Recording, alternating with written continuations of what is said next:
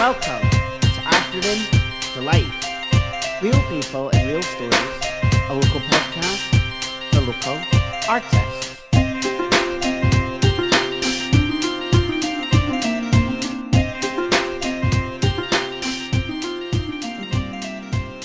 Hello everyone. Welcome back to Afternoon Deelight with myself, Jordy Deelight. Well, do you know what? I will give them their due. Carding was an absolute iconic guest to have yesterday. Their work, exceptional. Their outlook, exceptional. I'll not stop going on about how amazing that interview was, actually. I know that a couple of people at TSMGO had actually messaged me saying how much they enjoyed it. So, such a privilege to have you, Carding. I can't wait to see what you do in the future, and I can't wait to eventually get to meet you.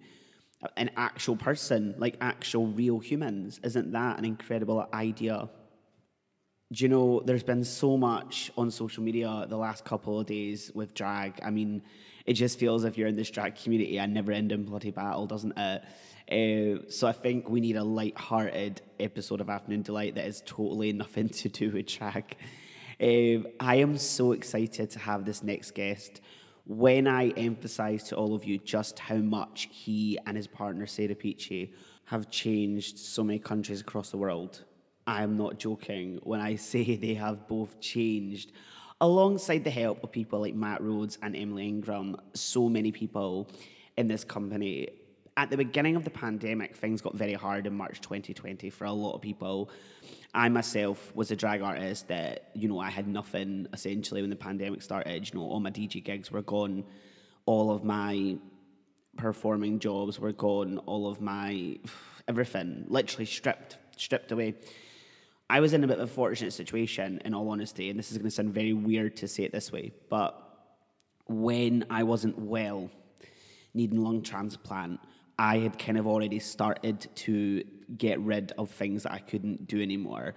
So, I only DJ'd when I could. I was on call and I did my night once a month, and that was it. And I was studying at uni, but I wasn't really kind of doing very well because I was constantly off. So, things weren't looking good for me. And my show, The Honeymoon Period, which won the award in 2020 by The Young Scot, was literally kind of, I'd said to friends in this most sad, sort of negative way, it was looking like my last show before transplant and potentially my last show ever because, the brutal reality with lung transplant is you might not recover. There's a 20% chance. So I had mentally and physically prepared myself for that. And I was just like I constantly explained to people and highlight, I was just so lucky CAF Joe came to me when it did and changed CF as we know it. And Rob Myles from TSMGO in March, when everything hit, had this incredible idea to go on Twitter. And I bring this up only because, at the beginning I say, there's drag drama. It's always on Twitter. But it's so lovely that on Twitter, this was a positive thing to come out of it. He put a post out to say he was thinking of doing a Shakespeare reading group.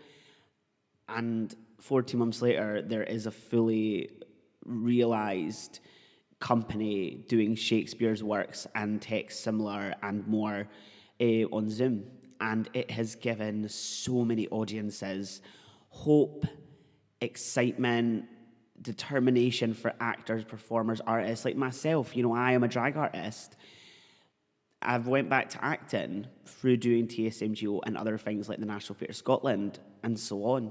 And I was so fortunate that my friend Maz, really good friend who I've known for years, who lives down south, had contacted me out of the blue saying, could I call you? Could I give you a wee voice note?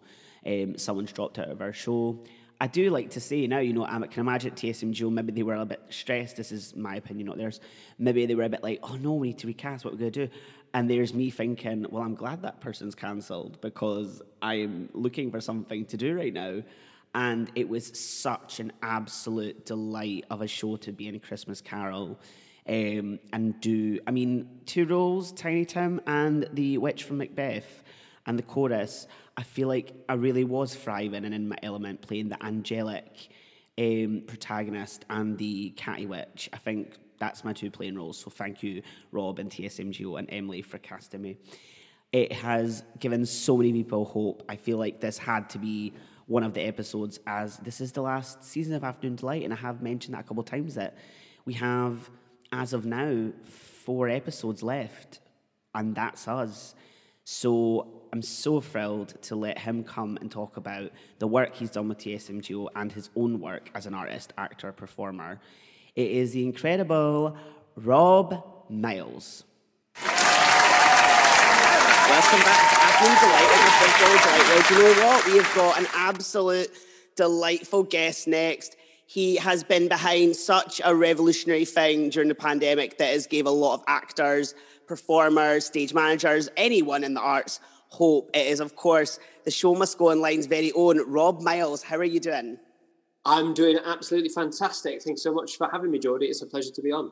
It's absolutely brilliant to have you. And I was obviously saying to you just before we started recording that the Show Must Go Online, I think, has really given a lot of people hope, and we'll be covering later hope in the episode. But hope is the season for season 3. It felt only right with season 3 being last season to get the main man behind it all to come and share his stories before the Show Must Go Online and everything you've done for everyone. It's honestly so incredible. So I'm so glad to have you. So would you mind introducing yourself for me?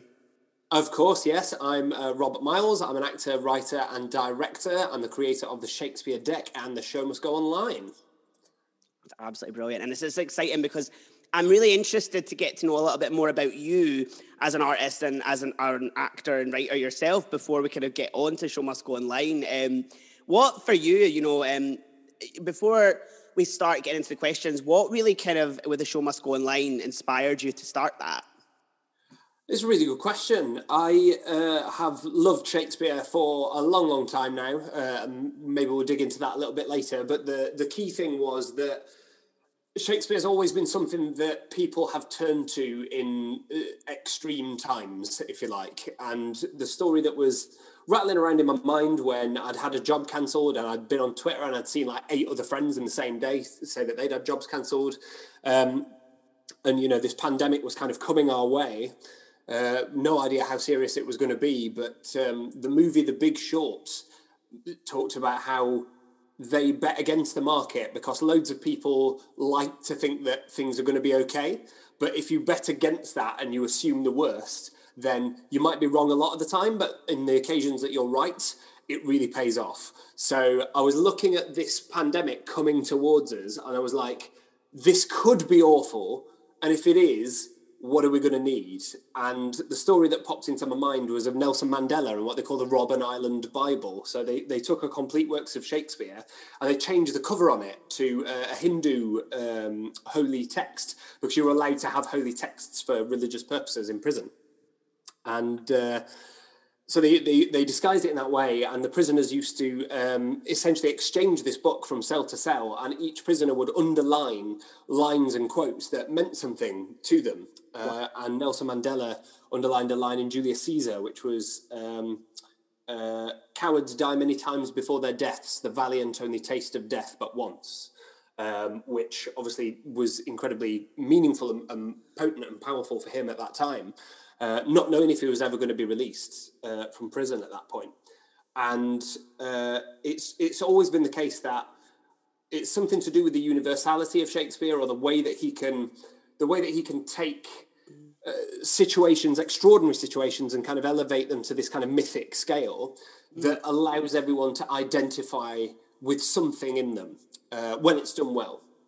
And so I, as a long-time lover of Shakespeare, just thought, we artists, all of whom are losing work right now, and all of whom might be like confined to their bedrooms, you know, they're going to be in a form of prison themselves, are going to need a means of escape. And because I was familiar with Zoom from some other work that I'd done before, I had the idea that cameras off could be off stage, cameras on could be on stage. That's about as far as I got with the idea, but then just put it out on Twitter and said, why don't we do a reading group online and we'll do it in the evening so Americans can get involved. And it just ran and ran. It was honestly just a case of having the right idea at the right time, everyone piling on. And that's the truth of it, really, is that it wouldn't have existed without every single individual that kind of backed it and thought that it was worthwhile. It's just incredible because it's just one of those things that it felt right, and it's history now. It's part of the digital revolution, I think, in digital theatre. As someone that's also creating work for other places, Carding and me in yesterday's episode mentioned this, that Shakespeare is universal, and one of the things I'd brought to them was that, you know, I often felt like my drag was inspired slightly by Shakespeare, and I write about that now in articles and stuff, and I just thought to myself, like, it's really interesting that Shakespeare is universal, so it's so interesting. We'll get on later to the show must go online then and full in-depth conversation. But what I want to kind of ask you is, you know, let's find out a bit more about you. So where did you grow up, study, live, work before you ended up doing the show must go online? Sure. Well, I grew up in a small town called Hoyland near Barnsley in South Yorkshire, or Barnsley as we call it. I lived there until I went to university in Leicester. It was part of the whole New Labour education years, and it was like everyone must go to university. Fortunately, I was one of the last years to go before the fees like leapt up to like $9,000 a year or whatever it is now. And I was the first in my immediate family to have gone. My dad was a glazier; he cut glass for a living. My mum was a mum for many years until I got old enough to wear clothes, and then she started a small business as a like children's clothes shop, essentially.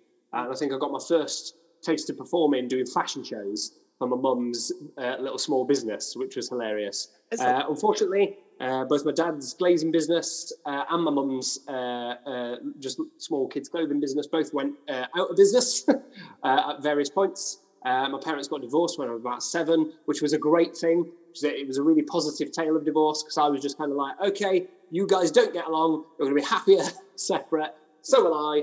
I get 2 of everything. Amazing. What could be better? So, you know, really trying to see the positive in it. And I think they did the right things for themselves and for me, and, you know, always put me first and all that kind of thing. So I ended up going to university in Leicester. I did psychology because it was the closest thing I thought to acting. Because it was all about the human mind and what motivates people and like what they care about and what can happen to you when things don't go your way and all that kind of stuff. And ended up doing a BSc, which is a Bachelor of Science, which meant that a third of mine was statistical modelling. Now, I scraped a C in maths at GCSE and never looked back and thought, I'm never going to use this again. And then got on this degree and a third of it was like high, hardcore maths and computing. And I was like, no! So got through it, if we put it that way. And by the time I'd gone to university, I'd done a little bit of, because obviously I'd done my mum's fashion shows, I'd done a couple of pantomimes at school, but there was no drama GCSE at my school. And I went to Catholic primary and secondary school. I actually had to get moved to that from the Church of England school because I was bullied by a teacher for writing my name with a D rather than a B. She used to call me Roddert all the time. And so my parents were like, nah, I'm not having that. Wow. So they pulled me out of there. And I think that's why I'm now a writer. I think part of it's spite. I think that's motivated me. But yes, I went to Catholic school. Consequently, I'm an atheist, and I'm now officially an apostate as well. I've had my name removed from the rolls of the Catholic Church, which is quite an intense process to get through, but it's done now. But I do have one thing to thank the Christians for, which is that the YMCA actually funded a kids' drama club, out of school club. And that was where, as like a young teenager, I got to just open my brain to like physical theatre and like abstract stuff and like really just like nothing that you would have ever like thought existed if you were just a regular kid in South Yorkshire in an ex-mining town. We even got funded, amazingly, to go to Prague to like an international youth arts festival to perform a physical theatre piece that we did, which was just like unbelievable to like see that. I mean, the idea that theatre existed was a revelation. The idea that it existed worldwide blows your mind again. The idea that people might care that kids are going to do it blows your mind again. And so all of this stuff was just like, wow, this is a real thing. And you know, not knocking the pantos that we did at school either, because, you know, I played Robin Hood in one of those, and I'm now to this day obsessed with stage combat, and I think that's probably why. So, you know, that for you. I was going to say, I see that. But pantos are great, but that was pretty much the only theatre that we knew about. So then did a couple of plays, did a short independent film as a teenager, but then it was like, right, it's time to grow up, go to university, study a proper subject, get a job, all that kind of stuff. So as soon as I finished university, I went to Japan for a year to teach English. So that was kind of my gap year, if you like, or rebellion against trying to grow up and do a real job. And that was absolutely amazing. But while I was there, I had some time. It was a big learning curve, big kind of growth moment. And I just realised that I'm not going to be happy if I'm not doing creativity in some form or multiple forms even. So when I got back, I applied for a master's at Central, got offered a place, and it was £18,000 a year for 2 years. There was absolutely no way whatsoever that I was going to be able to afford that. So I decided I was just going to do it myself the hard way, with the kind of arrogance and knuckleheadedness that you would expect from a working class straight white man in that decade. So it was just graft, really, and that's continued pretty much ever since. Wow, that's so interesting. Psychology, I can see for you, actually. Do you know that? I heard psychology, raw, brilliant. And then I went, no, actually, I can totally see that, because I'm looking at potentially going back to uni now to part-time study that. And I thought to myself, it is the psychology of roles and characters and pieces that I can totally understand what you mean, getting character things. I'm interested, obviously, sort of this background. You know, you talk about being a youth group and doing sort of shows and stuff. What was it like then doing that performance in Prague? What was that like for you as sort of a big deal? I'm just curious. It was bonkers because the stage was far too big. Like, we were working in like a little village hall in like a function room. And so we'd created a piece that fit that space. And then we got there and it was like a big festival stage, like for a music festival or something like that. And there were umpteen stages. I can't remember how many it was, but there were probably 25 stages in the venue. And everyone was just free to roam. So it wasn't necessarily that you had like a dedicated audience. People might just be walking past and then have a little look and see. And so I think we probably played to an audience of maybe 80 to 100 on a stage that was built for maybe 10,000. So it was like, and already you're a teenager, so you're like a small human. So you're just feeling completely dwarfed and overwhelmed by it all. But it was a wonderful experience. I remember, because it was a physical theatre piece, it was the middle of a heat wave and it was like 38, 40 degrees. And so we were just wet by the time we got off stage. And I think that was it. I remember there was a guy with one of those little trolleys with cold drinks, and it was the first time I ever tried peach iced tea. And to this day, that's like my favourite soft drink now, because it's just the relief that came from that moment was just like, I need this.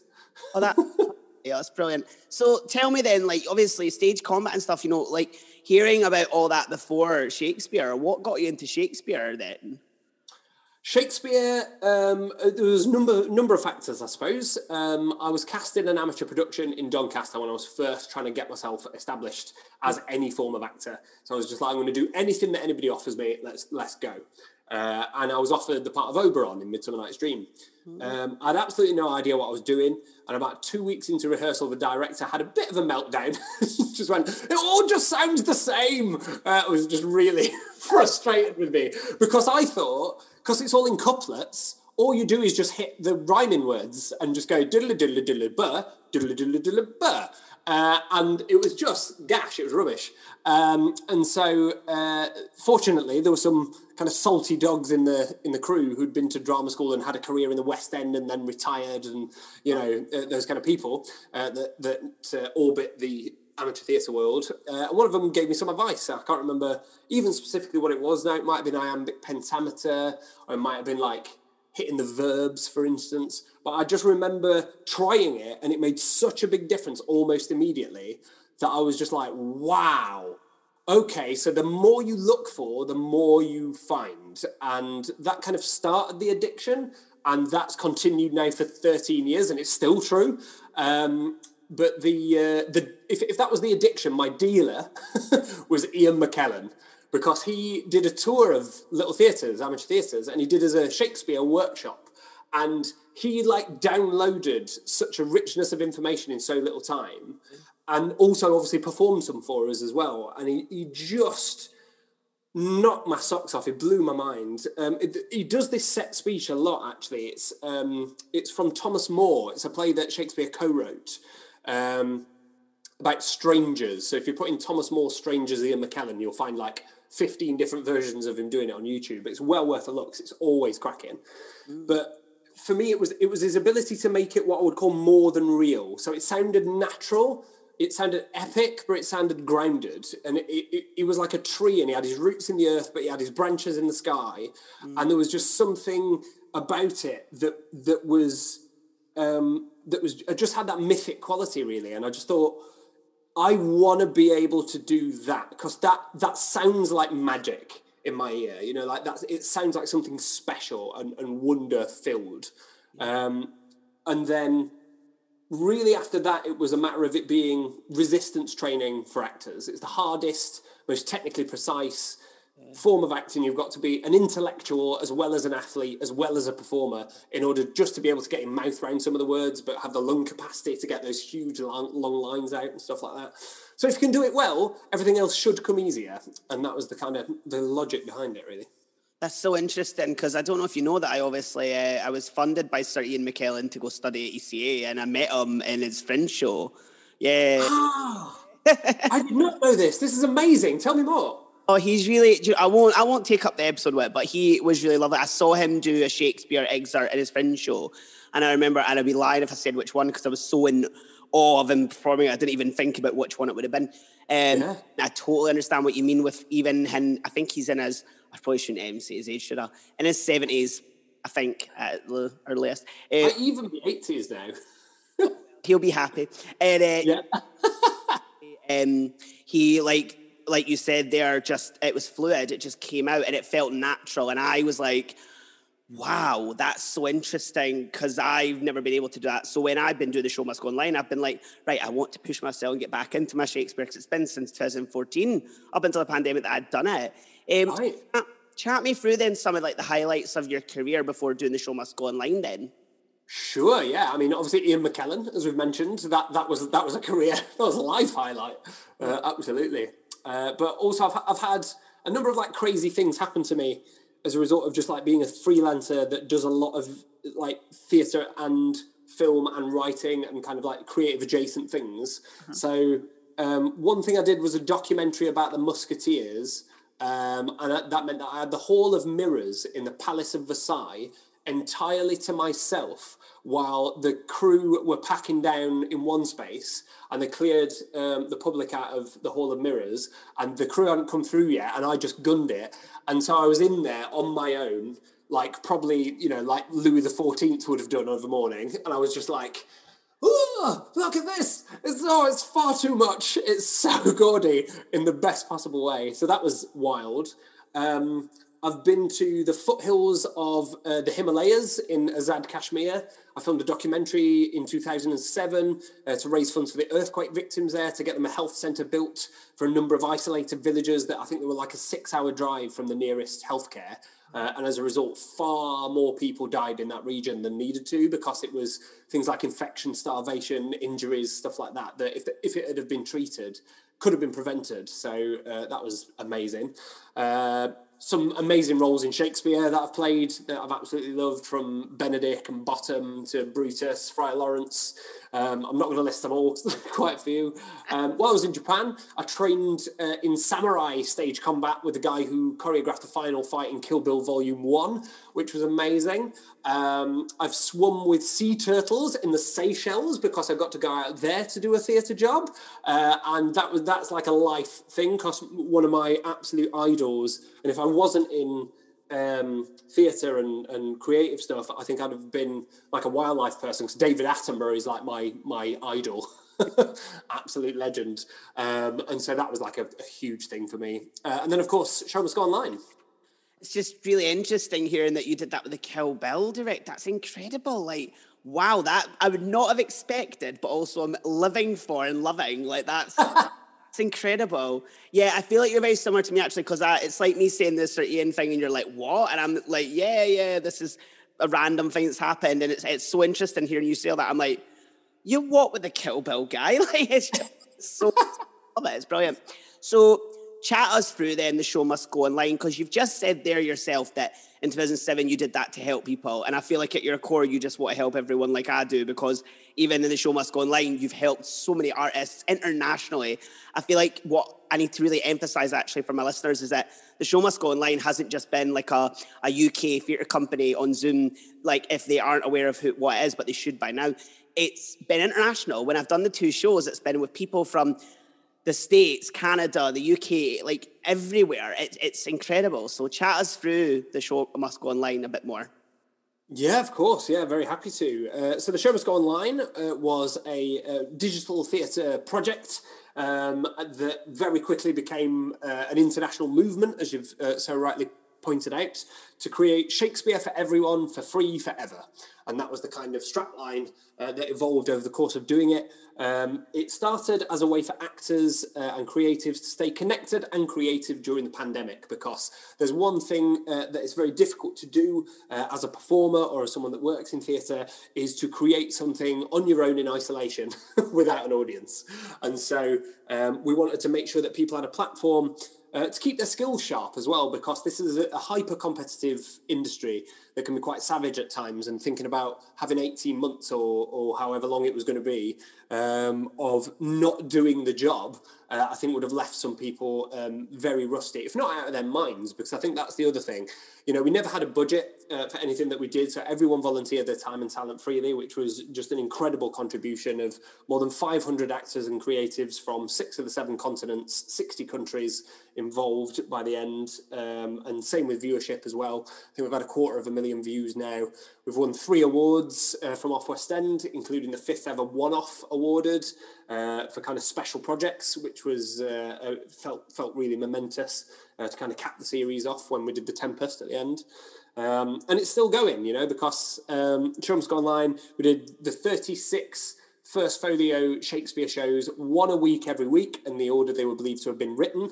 And that was a whole crazy, insane marathon. But now we're opening up and we're doing all kinds of other like early modern and adjacent works. We've got the sonnet project going on. We've got 154 actors doing 154 different sonnets. We've had Pericles.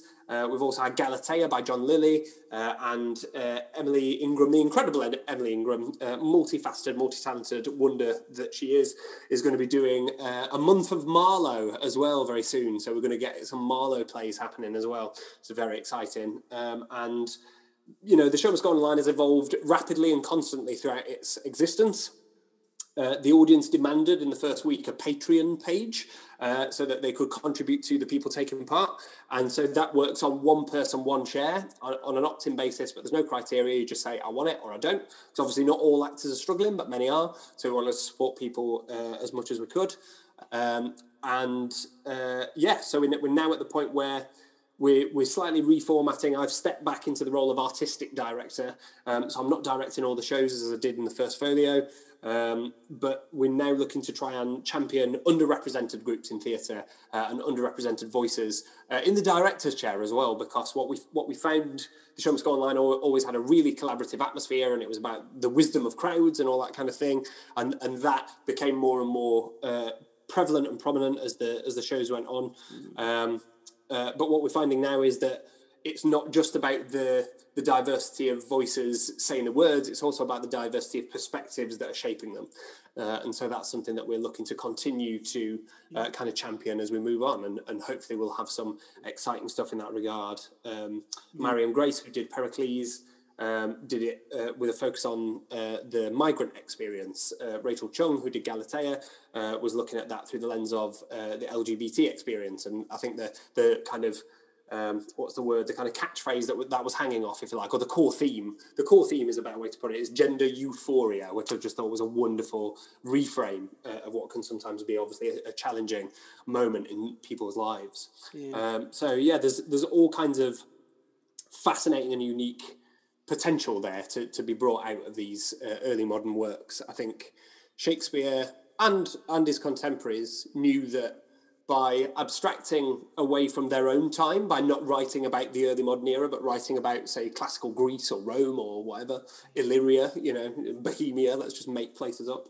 They knew that by removing themselves in that way, and part of this was to do with censorship. They had to do that because they weren't allowed to comment on the politics of their own time.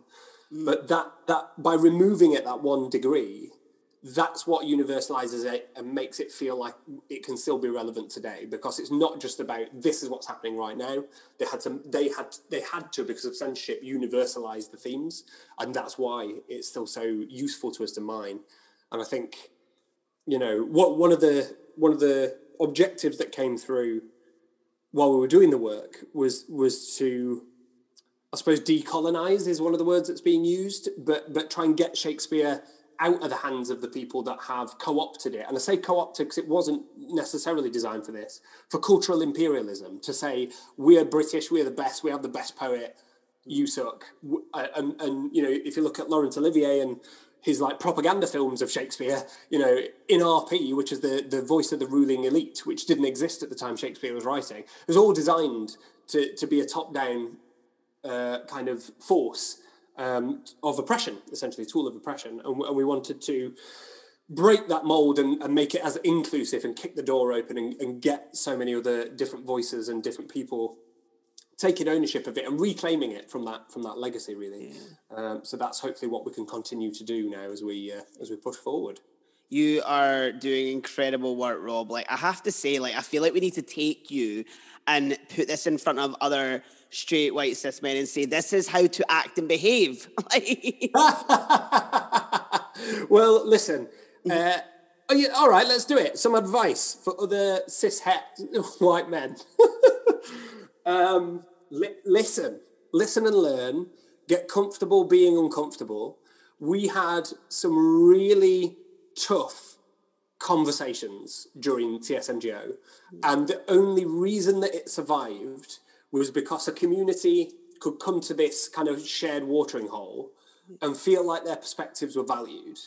And the cis-het white man perspective has been the dominant ruling perspective in creative work forever, which means that as soon as you push the needle even a tiny bit away from that, everything becomes so much more vivid, so much more interesting, so much more layered and textured and fascinating to watch and provocative, right?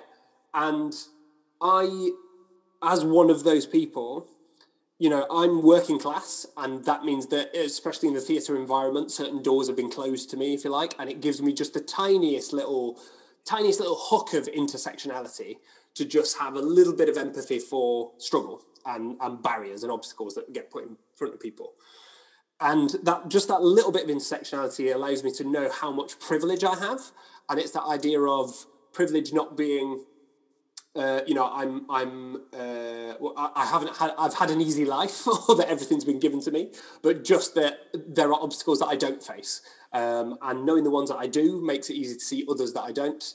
And just trying to be sensitive to those, learning all the time. I'm making mistakes all the time as well, and I think that's the other thing. We're at this tipping point at the minute where I think this could be so positive if we do it, is to reframe what a good reputation is. So before, having a good reputation meant never doing anything wrong, having a flawless record, being impeccable, and never being subject to criticism.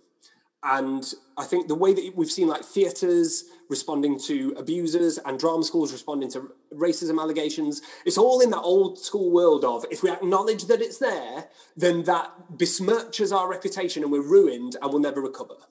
And that's actually totally the wrong attitude to be taken. Now, it feels like it's what people want is people to honestly acknowledge and reckon with and proactively deal with and earnestly apologise for times that they've got something wrong. And we're all going to go through life making mistakes. We're all going to go through life growing and learning and changing. And if you are growing and learning and changing, that means that you must have been more of a dickhead before, but you can get less of a dickhead progressively as you go along. And I was talking to somebody about this the other day, but it's crazy that it feels like Eva Longoria has a place in history now, because she went on the news and said about, well, it's not just black women. And then everyone was like, what? No. And then she came out and she gave a full, earnest, frank apology, explaining why she'd made the mistake, that it was a mistake, that she had got it wrong, Yeah. And it was like one of the very rare examples of a good apology. Yeah. And I think that's something that we all need to get better at, is understanding that no matter what your intentions are, no matter what you think your level of culpability is for a thing, we all share responsibility in things. We can all get things wrong, and to be able to apologize earnestly and well, and to make the effort to grow and change off the back of that experience, actually use that as XP in computer game terms, like level yourself up through that experience. I think that's what, especially we as straight white men, have to be cracking on with. Thank you for that. I really appreciate that. That was really helpful, actually. Thank you. It's interesting you talk about this, because I've been talking to a lot of other artists about the fact that you have to learn from your mistakes and your history. You can't exactly pretend it didn't happen. So I totally, when you've just said. So talk me through then, like, what was it like directing shows on Zoom then? What was that experience like? That was, it was a lot. It was a lot. Yeah. So Zoom is not the friendliest medium for theatre, but it's the one that we had. And the attitude that we always took was that all art exists within limits, and painters paint on a canvas that has a frame because it has a limit, because if you had to paint forever, you'd never finish a piece. And you have to decide what's going to be in that frame and what's not, and that gives you composition and all the rest of it. So limitations actually give you freedom and actually give you space to play within. And so when many people were decrying the limitations of Zoom and other online kind of platforms, we, from the very beginning, just said, let's use it for what it's good for, and let's try and get the most out of it that we can. And 9 months, week after week, every single week, we found something new that we could do with the combination of the Zoom platform, its advanced features, if you like, but also just with actors and cameras and all that kind of thing. And I think what was extraordinary about it, and I'm so grateful that I've had a little bit of short film experience, actually filming fight scenes, actually, is kind of my I've done some work as a fight director. And so I've had a little bit of short film experience, and the way of hybridizing Zoom as a combination of theatre, TV, film, radio, and having these best practices from all these different disciplines that have to commingle and interact in order to try and eke out the best from it. And I think that was one of the great advantages to the playfulness of being in the Wild West. There's no rules, no one's done it before, no one can tell you how to do it well, so you just got to find out, you've got to experiment, you've got to push it, and that was really fun. I think the international side of things was certainly an interesting challenge. So like in week 2, we had Petruchio in Los Angeles, California, and Kate was in Australia. So you've got really, really opposite time zones, and then you've got us in the UK in the middle, kind of like we're all as far away from each other as possible to get. And so that was really fun and challenging, but like finding the right times to be able to go through and rehearse was really exciting. I think different traditions as well is really interesting, because actors in America train differently to those in England. Actors in Canada train differently again. Actors in Australia train differently again, and everybody has a different level of experience, because obviously we wanted to welcome people of all levels of experience in the show must go online. So we didn't just have professional actors, we had complete amateurs that had maybe done a play at a community theatre, or maybe not even that, all taking part. So it was a great opportunity for me to meet people at their level and then try and lift them from there so that they were getting something out of the experience. I think that's one of the values that we tried to instill, was that in order for this to not be exploitation, which is something, we had a serious existential meeting and we were like, do we shut this down? Does it count as exploitation, what we're doing? And the answer was no, but we can make it even less exploitative. So we changed things. So on the form, you can say, when I'm free, so that we will only use you when you're free, and if you've got the commitments, you can do them. And we made sure that everyone left with a biscuit. So the idea was that hopefully if you've done the show must go online, you'll have learned something from someone that will be useful to you when you go back out in the world. And so we wanted to make sure that all that kind of stuff was there. And I think that has, working with people of all those kind of different levels of experience, different backgrounds, it's made me a lot less, I don't think I was ever dogmatic, but it's made me even less dogmatic. And I think it's made me a better coach It's made me better at quickly finding out what someone's level is and prioritising what's going to make the biggest difference to them in the quickest amount of time. Because we had so little time to rehearse on these. You had like 2.5 days and you've got 25 actors and you're like, right, let's go. So it was very much about ruthless efficiency in that way, I suppose. Optimisation. It's so interesting because when I did the Christmas show, obviously, for Christmas Carol, and then I did my residency with On Fife, I'd written a monologue that I'd written with a woman in Fife who runs a community project, and I was there, but doing our show on Zoom at Christmas helped me direct and stage her doing her monologue, because I thought, right, I've done this as an actor. What can Jade do in the background? What can I get her to do blocking-wise? How can we set this up so it looks cool? And I came away from that learning how to block stuff from you and Emily blocking stuff. So there you go. So it has made a difference. To carding yesterday that for me, one of the biggest things was that, you know, it's been a horrible pandemic, but I probably wouldn't have worked with people in Canada and America if we hadn't done this. I wouldn't have had the opportunity to do that. So one of the things I want to throw at you, Rob, is you are very busy doing amazing things, right? You're probably like myself. But what have you been doing? You know, you've obviously just recently had a newborn. What have you been doing to cope, and what's it been like for you personally during the pandemic? Oh, thank you so much for that question. I think that the obvious answer, of course, with Show Must Go Online is throwing myself into the work. I think getting to have something that was meaningful and that mattered was a really powerful and really life-saving and soul-saving thing. I am quite a kinesthetic person. I like to be active. I like to move. I like to do things, and I move quite fast.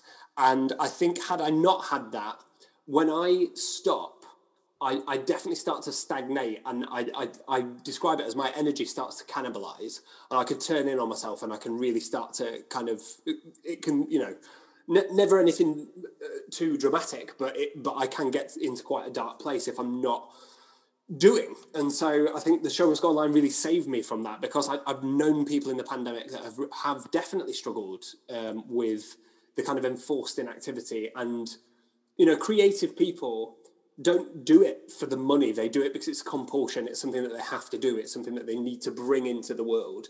And so to be able to bring this into the world and to help other people bring their art into the world was honestly the honor of my life. And I think it's definitely saved me during the pandemic. Unfortunately, it was the 24/7 job.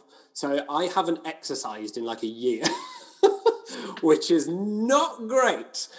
So I would love to start that, but of course I now have a 5-week-old daughter, which is throwing a whole new set of challenges in the mix. So one day I may exercise again, we'll see. But that is something that I do enjoy doing in ideal circumstances, if you like. And I'll have to try and find out what those are going to be in the new normal. But I think yeah, just finding things that matter, finding community, finding people that share your passions. And, you know, that international quality of that as well. You know, I've met so many new people as a result of this project. And I think reaching out beyond your initial circles allows you to look at this time and say, something new's happened. I've made new connections. This has come out of it. And it doesn't necessarily feel like you're stagnating or spinning your wheels in that way. So I think even for someone who is naturally introverted, and by that I mean my energy comes from within and I can get quite tired in large scale social situations, meeting new people, ironically, has been the thing that has definitely, I think, given me a real lift. Brilliant. It's obviously a bit of a biased question to ask him. We don't really want too much favouritism to ask this, but what was there any show with the Show Must Go Online that personally was one of your, I wouldn't say favourites, but you really connected with and was a special place for you? Nice. Yeah, great question. I think Richard III has a special place because it was the first time ever that we had actors that had done it before. So we did a kind of alumni production where we had people that had learned the ropes and then were able to hit the ground running for the next show. And it really just cemented and solidified so many of the ideas of what Show Must Go Online went on to be. It's also the show that has some of the best performances ever in it. I think The Winter's Tale is another really special one, just because we had an amazing cast and that's amazing. But it's a play that I was not like super a fan of before this version of it, but getting to work on it with a clean slate and with this cast and these creatives and in this medium, I really hooked into what was stunning and brilliant about it. And I've played Leontes before in a rehearsed reading, and it's a part that I'm desperate to do on stage because it's absolutely phenomenal. And I nearly did it, but I held myself back. We found Colin, who's like an order of magnitude, not only more appropriate for the role, but like has decades more experience in doing this well and doing this on big stages. So it was definitely the right move, but I was really tempted. And then I think there's Hamlet is fantastic. Kristen's performance in that is sensational. Deborah Ann Bird as Cleopatra, Ruth Page as Henry V, Evangeline Dixon as Romeo, all these kind of casting choices that we made that people were like, that's maybe not traditional. And then they blew it out of the water and proved that, who was it? Oh, I've forgotten. But someone said, Magic Majid, who's the Green candidate for Sheffield, said, tradition is just peer pressure from dead people. That's ringing around my head all the time now. I absolutely love it. I love that too, actually. I need to steal that. That's like a really good affirmation to remember. I love that. I asked Carden this yesterday, and I want to ask you as well. On a personal note, what is your favourite Shakespeare play? If you had, it's so hard. It's so hard. A few. My safe choice is Julius Caesar, because the relationship between Brutus and Cassius in that is one of the most sophisticated depictions of male love that is non-sexual, if you like. And that's something that existed in Elizabethan times. It exists today, but toxic masculinity has drubbed it out of us. Yeah. But in Shakespeare's time, you look at Romeo and Benvolio and Brutus and Cassius, as I say, and a host of others. You see men that just genuinely have love for each other, that is not a familial love and it's not a romantic love, but it's something else. And it's a love of friendship. And I think it's called agape in ancient Greek, if that's of use to anyone. But it's absolutely a wonderful depiction of that between two deeply flawed but deeply principled people. And it's also got some banging speeches, just like banger after banger after banger. And there's a murder, and there's a ghost. So there's all the kind of stuff that you like about tragedies. But then also Midsummer Night's Dream. And people people give it a hard time. It is the most popular and most performed play. And that's for a reason. It's one of the best. It's one of the best. It's so good. And I've done it 5 times now, I think it is. And I'm already looking forward to doing it again because it's just fun. I'll tell you a quick thing. Like in my last year of uni, this is what the funniest thing is, that I didn't perform, but I directed a Shakespeare show in my last year at uni, and it was a Midsummer Night's Dream, but with drag artists. Fantastic! Oh, amazing! Loved it. So yeah. So it was really good, and I totally relate. I'd said to Carden yesterday, both our favourites are Macbeth, because that's. Nice. But Midsummer is my second favourite, definitely. Amazing. It's a great Amazing. show. Yeah, Macbeth is a cursed role for me. I've been casting it twice in productions that haven't gone ahead. So that's one that I'm just like, when I get hold of that, like a dog with a bone. It's going to be ridiculous. Then I really wanted to play Lady Macbeth in drag. Like, that was my absolute dream. So good. So good. That's such a good idea. Oh, my word. Yes. Yeah, I love it. I'll be there, front row. So you have been doing such incredible work the last 14 months. What are your kind of goals? And that can be personal or professional. What are your goals after the pandemic, or even in the next 6 months? You'll be raising your beautiful baby, but is there any professional goals that you've kind of decided that you might want to do now that the pandemic's starting to slowly fizzle away? Yes and no. I mean, being a freelancer, it's really hard to just say I'm going to do X or I'm going to do Y, because you have to respond to what the world is going to be willing to let you do as well, which can be really hard sometimes when you have a million brilliant ideas. I think the scary part, honestly, and I'll be frank, is the idea of going back to normal. I think theatre was broken before the pandemic, and if we go back to that, that's going to be the biggest missed opportunity of a generation. Mm-hmm. Fortunately, I'm already seeing a lot more digital integration being kind of programmed in at places like the Young Vic and stuff like that. And that's really exciting to see, and I'm pleased that it's happening because it's so much better for accessibility. But that's one small drop in the bucket. And ultimately, that's commercially motivated. That's we can make more money if we do this. So I want to see the ideologically motivated. Let's make a better, more democratic, more inclusive space that allows more different types of people in. Not least because I'm typically on the outside of that group as well. But I think what I'm looking forward to, I've got a number of projects in the works that are all hypothetical. And I've spent most of my life foolishly believing in magic bullets, the idea that some circumstance is going to come along and that's going to change everything. And unfortunately, it doesn't work that way, and so it's going to be a slog, but I'm kind of ready for it. Certainly having a baby has upped my level of determination by about 1,000% because there's now an imperative to survive and thrive. So hopefully that'll put some fire behind me. Goals. I really want to do a live in-person production of Shakespeare that takes all of the learnings that we got from the hybridization of cinema and radio and things like that in Show Must Go Online, and actually puts those learnings on a stage in a really vivid and really innovative way. And because when I'm not doing my kind of artistic work, I sometimes work as a creative director for multinationals in the field of innovation, which is like new product development and marketing and training and stuff like that.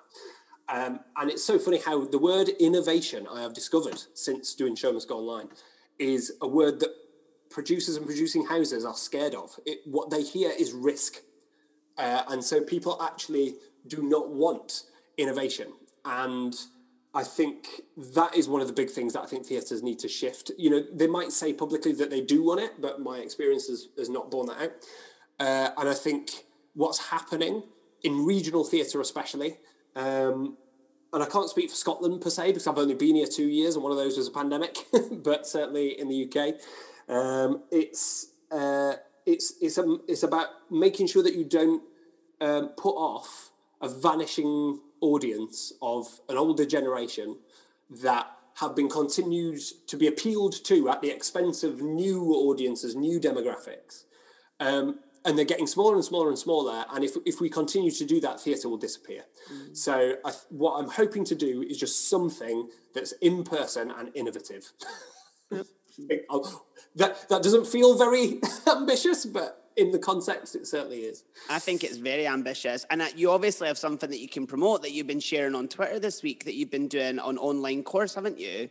That's right, yes. Yeah. So I'm doing a 6-week online Shakespeare course for anybody of any level. There's no gatekeeping, there's no minimum. It has been designed in response to working with actors that are drama school trained. So it does get to quite an advanced level, but we do start from the beginning.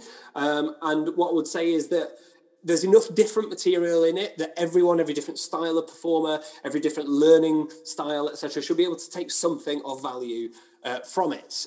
It's been designed as well in terms of pricing. We've got 4 slots of the 15 available to underrepresented groups, which can be just anyone that doesn't see themselves represented on stage very often. You can get a third off the ticket price. And there's also one of the 15 places is absolutely free. It's a sponsored place from me to an artist that will be picked at random. All you have to do is click the link, email me your details, and you'll get put into a random draw, and one person's going to get a free place as well. That's amazing. Oh, this has been honestly such a delightful interview, Rob. I've actually had a lovely afternoon chatting to you. We only have one question left, and then we end with our inspiring quote from our guests. And for season 3 of Afternoon Delight, we're looking at hope and talking about what hope means to us, or a moment of hope that things weren't going well and hope got us through it. And I would love for you to share your answer before we round off. Yeah, of course. Yeah. It's one I've reflected on this, and it's a tough one to answer, just because it feels like as a freelancer in the arts, it is a permanent factor of your existence. It's what gets you out of bed in the morning. If you did not have hope, you would have left the industry. And so I think hope is a constant. I think it's There are specific instances, the documentary that we made in Kashmir for earthquake victims, the tagline for that was delivering hope, because it was about the idea that we could get people to come together and to provide the funds to create a provision that governments weren't going to give. And that's because Azad Kashmir, it's Pakistan controlled, but Kashmir is disputed territory. And so neither India nor Pakistan want to invest in that area in case the other one wins it, and then that money's gone down the drain, if you like. And human lives are being cost by these policies. So, we managed to get this thing built, and I think that was never a guarantee. And when I was out there at a time of obviously the war in Afghanistan, which is still going on, by the way, alarmingly. But there were militants crossing that border, and that was one of the avenues that they took. And little did I know, as we were driving to Azad Kashmir from Islamabad in Pakistan, we were one left turn away from bin Laden's compound. We were on the highway that if you took the exit and went a little bit down the road, you'd get to Abbottabad, which is where bin Laden's compound was. So, and the Marriott Hotel while I was there set on fire, and that had been bombed by terrorists a year earlier. It turned out it was just an electrical fault, thank God. But it was that was a time when we went out there with a mission of hope, and you needed a lot of hope to get through it, to white knuckle it, because it was objectively a dangerous situation. Oh. Well, thank you for taking that hope with you and keeping it in everyday life that you apply to, because we as artists do need hope all the time. You're so right. As a freelancer myself, I totally agree with you. From the moment you're up to the moment you go to bed, you need to have that hope to do this industry. Oh, Rob, this has been absolutely incredible. We end Afternoon Delight with an inspiring quote, and I would love for you to share your quote with me. Of course, absolutely. Now, I'd almost be surprised if this hasn't come up already. It might be obvious, but I think it's obvious because it's good. I'm a fan of escapism. I'm a fan of stories. I'm a fan of mythologies. And the modern mythologies, for me, are Star Wars and Lord of the Rings. And there's a point in the second Lord of the Rings movie where Samwise has to give a motivational talk to Frodo to give him the courage and the pluck to keep going when it all seems hopeless. And it's about the power of stories to inspire, which for us as creatives, I think means a great deal. And it goes like this. It's like the great stories, Mr. Frodo, the ones that really mattered. Full of darkness and danger they were, and sometimes you didn't want to know the end, because how could the end be happy? How could the world go back to the way it was when so much bad has happened? But in the end, it's only a passing thing, this shadow. Even darkness must pass. A new day will come, and when the sun shines, it'll shine out the clearer. I know now folks in those stories had lots of chances of turning back, only they didn't. They kept going because they were holding on to something. That there's some good in this world, Mr. Frodo, and it's worth fighting for. Oh, what a brilliant end. What a brilliant end. Definitely worth fighting for, and you have fought and you have given it to everyone across internationally. Thank you for being absolutely incredible, Rob. It's been such a delight. Thank you so much, Jordy. It has indeed been an afternoon delight. Thank you. Massive thank you to Rob Myles and Sarah Peachy, his partner. They've both just done incredible stuff, and they're raising a wee baby now, which is so cute. And managing all this, and then obviously Emily Ingram, Matt Rhodes, all the performers, everyone that's been involved in TSMGO. What an incredible thing to come out of the pandemic, in all honesty.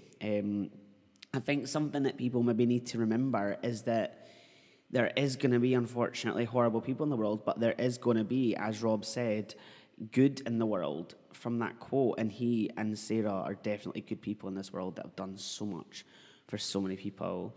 I know for me, and I mentioned this in an interview, but obviously doing On Fife and being able to direct and block, from watching the Christmas Carol show and being involved, and then also just revisiting Shakespeare.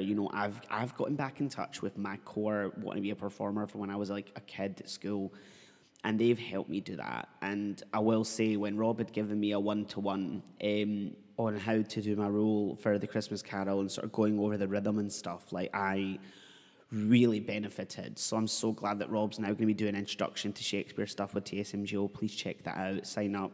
He's incredible, the company incredible. I'm so glad that we've all met through the pandemic. Hope has been such a difficult one. But even hearing about his story, about the documentary he did, you know, there clearly are just good people in the world. So thank you, Rob, for being one of those people. And thank you as well for bringing a bigger conversation as a straight ally to the community. I will say, just before we sign off, the biggest thing to come out of this episode that really actually impressed me was that I got an email afterwards where Rob just wanted to clarify that, you know, was the language he used appropriate and stuff in terms of my pronouns. And I was like, yeah, you honestly did a great interview. Thank you so much. Because the beauty, but the difficulty in this world is that people like myself who are non-binary, you know, it might be one thing for me, but it's not one for all. And this is something the pandemic has really taught us, that we've all got to start appreciating people's different stories more and getting into that mindset. When I came out as non-binary on Facebook ages ago, last summer, someone had said, what if we were to say you were pretty or handsome, and they're very feminine and male-dominated languages? And I was like, listen, if you want to give me a compliment and tell me I look good, I'm never going to complain. Just don't call me he, him. It's not my pronouns. And that was it. And thank you to Rob for, again, showing what a great ally can be, where he emailed me just to double check, you know, oh, was everything I did okay, blah, blah. I was like, yes, everything you did was brilliantly. You are just amazing. And the bigger conversation we just need to always have is we can't not allow people to make mistakes and try and fix them, because that is not how the world works. And I am a firm believer in there can be no education without mistakes. So thank you, Rob, for helping educate the masses, and also for just being an absolute delight. It was so great. I can't wait to see what happens in the next, God knows how long this pandemic's going to be left, but you know, however long, and then after the pandemic. And lots of love to both you and Sarah and your beautiful baby. I'm just so thrilled for you both. Well, we've got something a bit different next week. So we've got 2 episodes of Afternoon Delight. I am going to be interviewing my third and final CF guest for Afternoon Delight. I've got something totally different, looking at wrestling, film, and someone that took part in the My Passion Keeps Me Well that I did for the CF Trust, so that's really exciting, and he's absolutely incredible. And a political special, yes, believe it or not, Lady Rampant and I are doing a delightful debrief on the political election in Scotland, and very much going to be covering an array of topics. I'll try and watch how many Tory jokes I make. So it's going to be that, and you're going to get to hear kind of how the election went, because politics is something that I live and stand for. You know, politics is everywhere, as Davina de Campo said. It's not just in actual politics. So, yeah, it's been a great day. I'm going to have a lovely rest of the weekend. Everyone stay safe, stay well, and remember to breathe.